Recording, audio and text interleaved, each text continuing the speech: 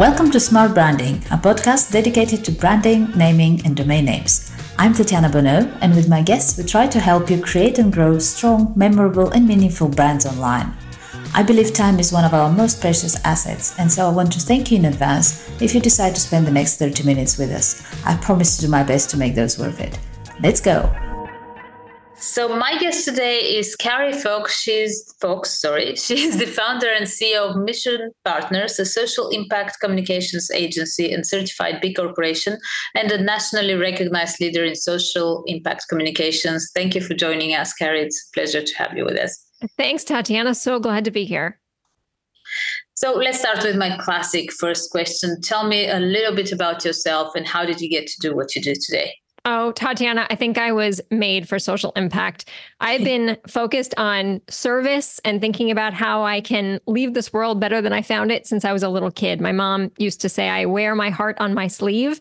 And that is so true in how I run my company.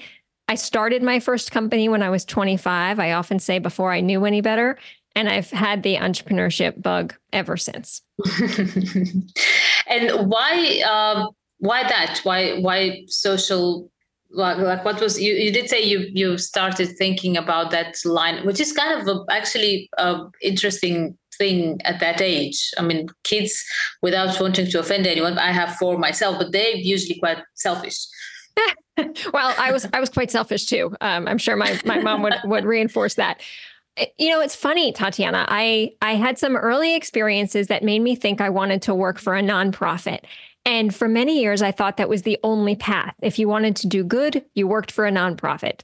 Until I got to college and realized that you could actually do both. You could run a company that actually had a social impact, that left things better than you found them. And that was this wonderful calling I had to start a company and think about how to use business as a force for good.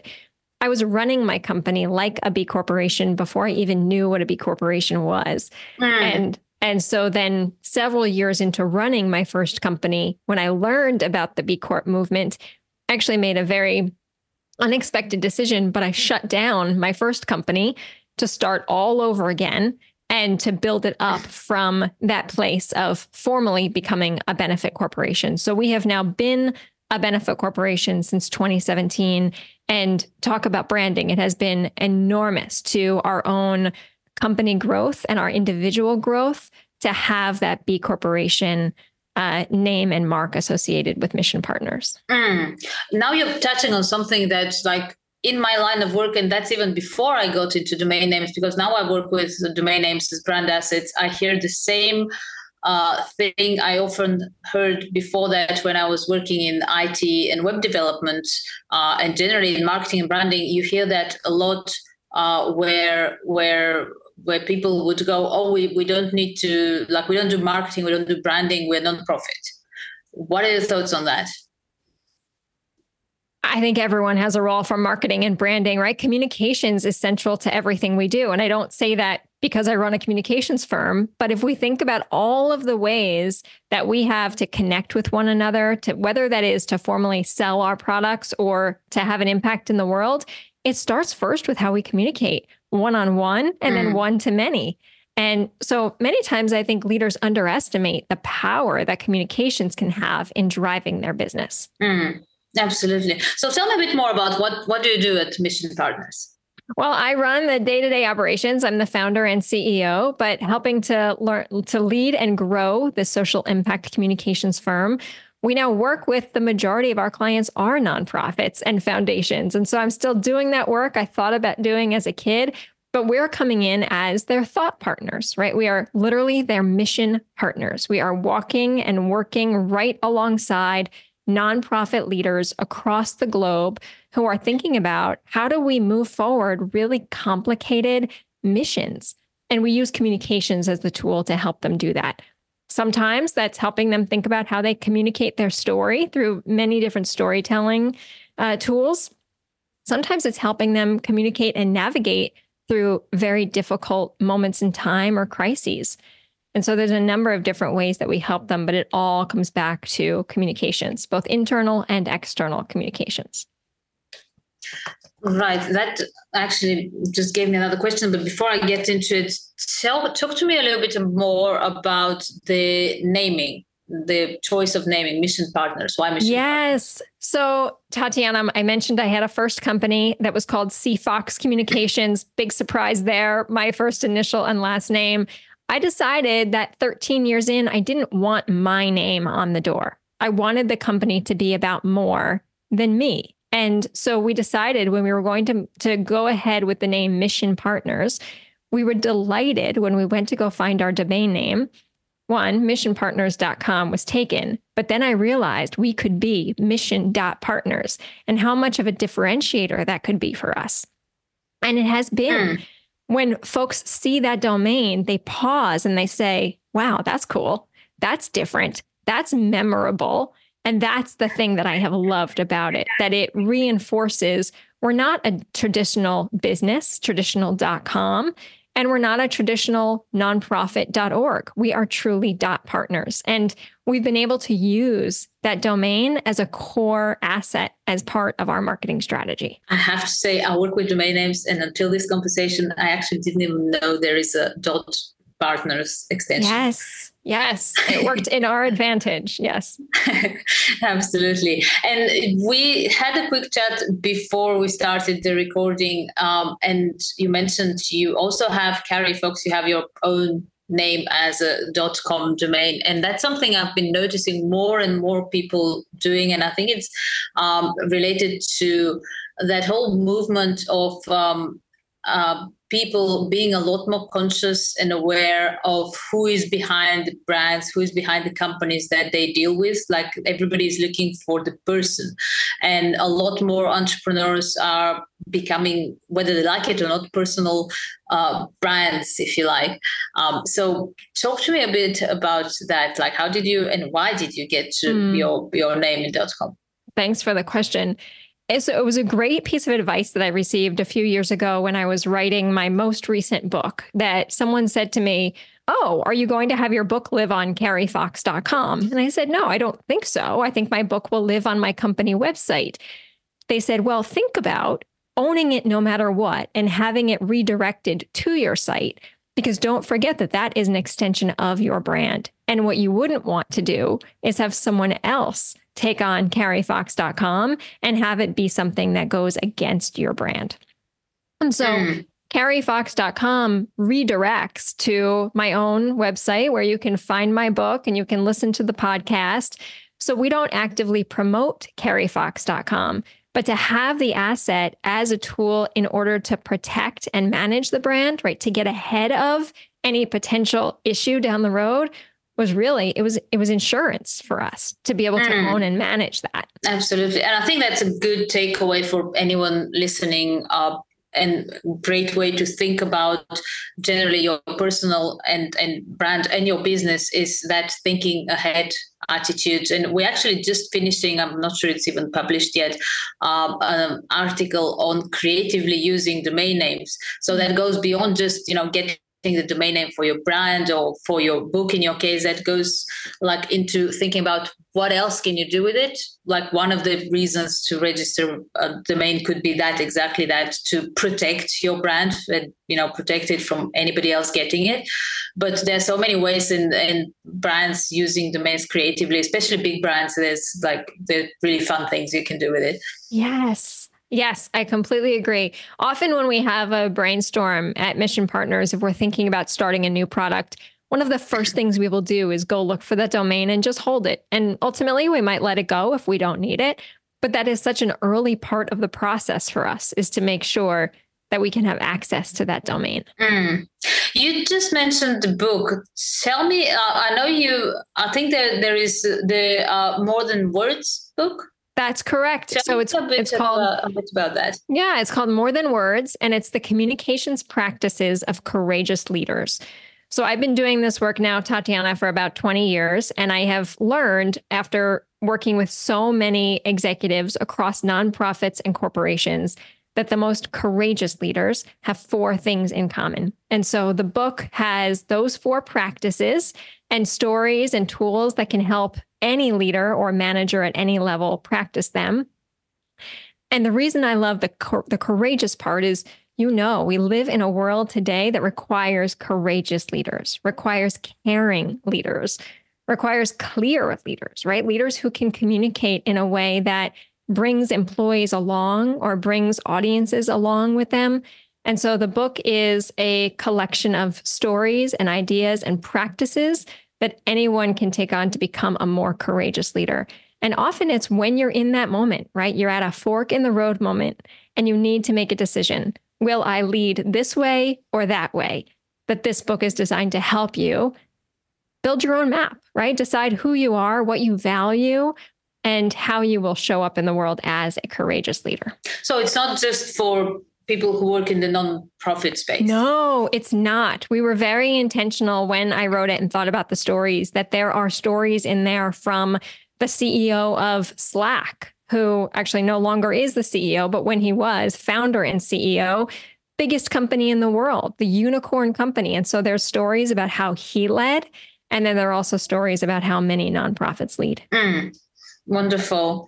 Talk to me about you. You just mentioned you've been in this space for like 20 years now. How has it changed over time? How do you feel it has evolved?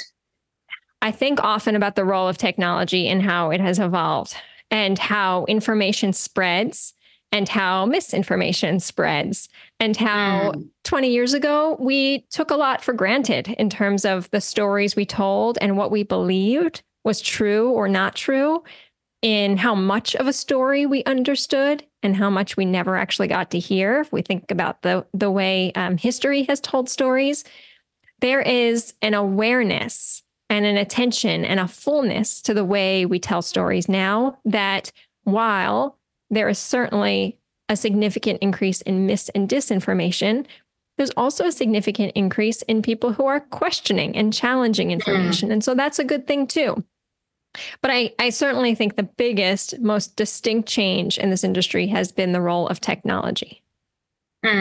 Absolutely. Have you felt international artificial intelligence affecting your work? Oh, absolutely. And it's so fascinating, Tatiana. I track it very closely, how agencies are using it and broadly communicators are using it.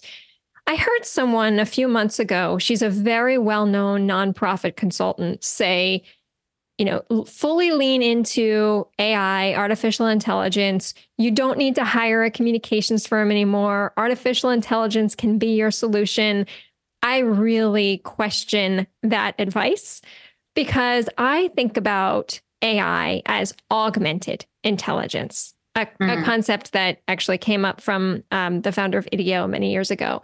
The difference between replacing humans with technology to augmenting humans with technology, right? We will always need human communication. We will always need to have human connection. The beauty of AI is it can simplify our work and simplify our lives. But if we take it for granted, we start to actually forget what we know, right? We forget who we are because we're leaning too heavily on technology. And so anytime I hear someone saying, we're turning into robots, we're leaning too much on technology, I think that's a good reminder that we are human first. And AI is a wonderful supplement to do our work. We should all be using it and understanding it, but let's not use it so much that we actually lose our ability to think for ourselves. Absolutely agree with you on that. And I think that's a very good term to use, augmenting, which really it comes down to the input as well. So if you don't really know how to do your job well, it's not going to save you because you're not going to be able to do the right prompts to get that's exactly a right. response. Right. And you and I both were in what I think about as the knowledge industry, right? We all of our work is in our brain. That's our most valuable asset in this work. And so if we lean too heavily on technology, we will put ourselves out of a job. But the knowledge we have in our head and how we analyze information and share information and make connecting dots between information, a computer can't replace that. And I think in a way, actually, it does what I feel happened with domains a little bit, where at the beginning there was that oh, we have social networks and nobody's going to need domain names. Nobody's going to need websites. We're all going to build social networks. And then people quickly realize, yeah, that's fun. It's fun, but you don't have control over social networks and they change and their rules and the algorithm. So you should still have, your website and your domain name, which is, the thing you control on your mail list and all that. Then there was like, oh, there's apps and they're going to kill domain names. And there's, I don't know, what are the browsers and the search engines and everything. And it's been 40 years. Literally, the internet is 40 years old. Domain names are as old. And if anything, all of those developments have actually made them more important. And I feel it's very similar what you just said. The more we get that artificial content, especially the one that's done badly, but unfortunately it's flooding everywhere. Like, I think, we can all recognize it in emails, in social media. It makes you appreciate even more authentic content. That's exactly right. Yes. Great point. Yes, I agree. So on that, if we were to say, okay, that's a mistake, don't do that. Don't just, do like splashing robotic content. What are some of the mistakes that you notice that in your field people make? It's somewhat related, but it is taking information for granted or taking process for granted, right? That there are certain norms in how we communicate, whether that be inside a given culture or inside a given country or society, that limit our ability to connect across divides. And so the great opportunity I think we have as individual communicators, but also professional communicators, is what I often think about as check your bias. Think about the most common ways you communicate. Who are you communicating to or with? And who are you leaving out? Who are you forgetting about? And so making sure that you are communicating with the widest set of audiences as possible. One very simple way to think about that is to ensure that your website is fully accessible to someone who may have a visual impairment. And so making sure that you're using every tool you can to ensure that your message is reaching and connecting with the widest audience. That's a great point. And I think a lot of people underestimate that. Or it's not even a conscious thing. They just don't think about it. That's right. It's not on the list. Yeah, that's right. We communicate based on how we understand information. So it's a great reminder to always pause and ask your community, ask your audience, is this the way we are communicating? Is it working for you? And making sure that you're learning and applying that learning to how you communicate. Great point. You mentioned earlier you have people who reach out to you when they're in crisis. What would be, so that's one way or one moment where they reach out to you. What is the best time to reach out to you? The majority of folks reach out to me when they are in a moment of transition. So they may be thinking, there is a new strategic direction we want to take this organization, or we are preparing for a merger or an acquisition or a rebrand. But it's often those fork in the road moments I mentioned to you earlier where we get the most need, because you know this, and I'm sure that your audience knows this, that's when folks struggle the most to communicate, is if you are navigating change. And so that's where we step in. We help leaders, we help organizations navigate through the change using communications as that tool. Is there so that's when there is the change happening, or when there is a crisis, obviously. If you're just launching, if you're just starting out, is that the right time to reach out to you, or do you need to be a bit more established and have a better idea of what the organization is and where it's going in order to engage you? Great question. Absolutely. We support folks who are very early in thinking about a big idea they have, and they're trying to think about how to bring that big idea to market. In those cases, we're often working with organizations on then identifying and articulating what is your mission, what is your vision, what is your values, getting what I like to think about as the foundation of the house built, so that as you grow as an organization, everything else can grow on top of that. I think that's very important. And it goes back to what we were saying earlier, that thinking forward and thinking ahead and strategizing and planning, that's That sounds very simple, but I think a lot of people miss that out. Right, right. And it's very easy to get caught up in what is right in front of us. And so to be able to pause on what is right in front of us and think a few steps out and then plan backwards for how to get there, you will always be more effective. Absolutely. It reminds me of my programming days, which is very funny, but it has really stuck with me and served me well in a lot of other areas because I haven't been like programming for a long, long time. But when I was, and you would sit and discuss a project with an entrepreneur who has an idea, because you know how hard it is once you laid out that foundation in code to change it, and the more it grows, the more complex it gets, the more like every moving piece can make something else fall to pieces. Very quickly you learn to like ask questions about like, how do you see that like 10 years or 5 years ahead? And people are like, why do you care? It's like, no, I do care, because, you know, it depends on those answers, how I'm going to build that foundation, even if you're not going to use that now. Right.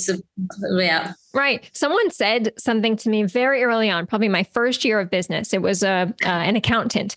He said, build your company as if you're a $500,000 company, even if you're only $50,000 in your first year.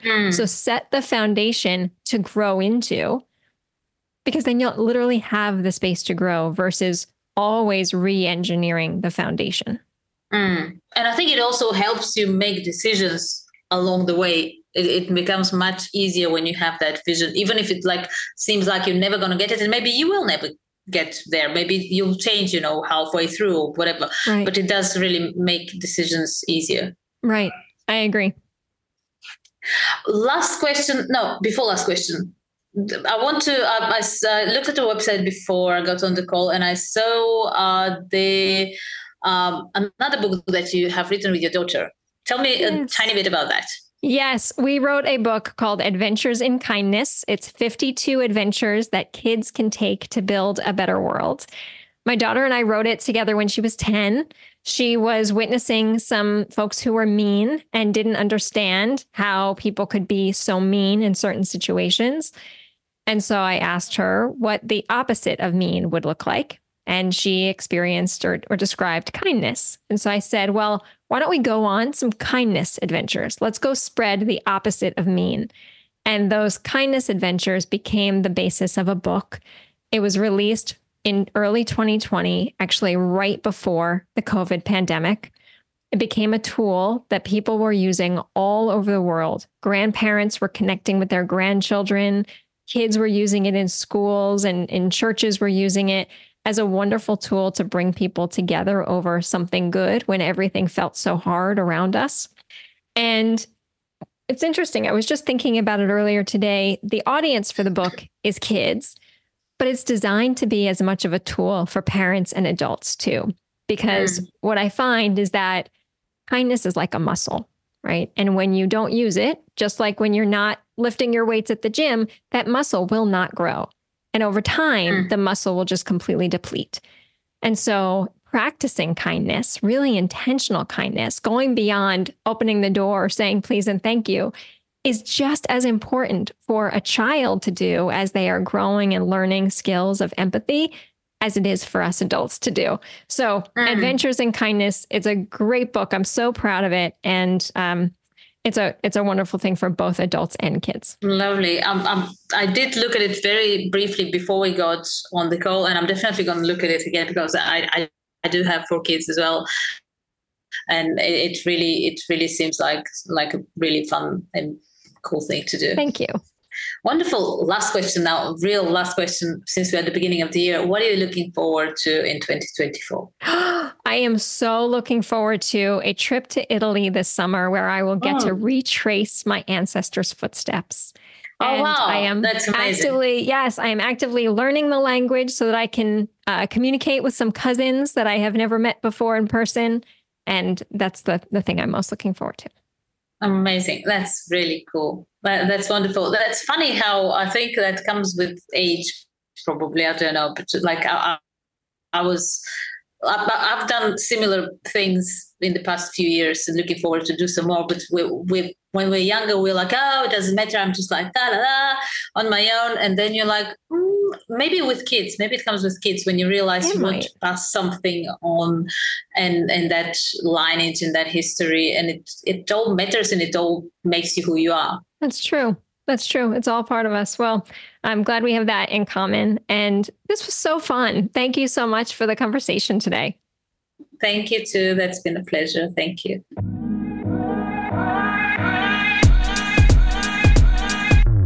Thank you for joining us in this episode of Smart Branding Podcast. Feel free to visit smartbranding.com for more information and reach out if you have any suggestions, questions, ideas, or just want to learn more about how a good domain name strategy can help you build a strong and successful brand.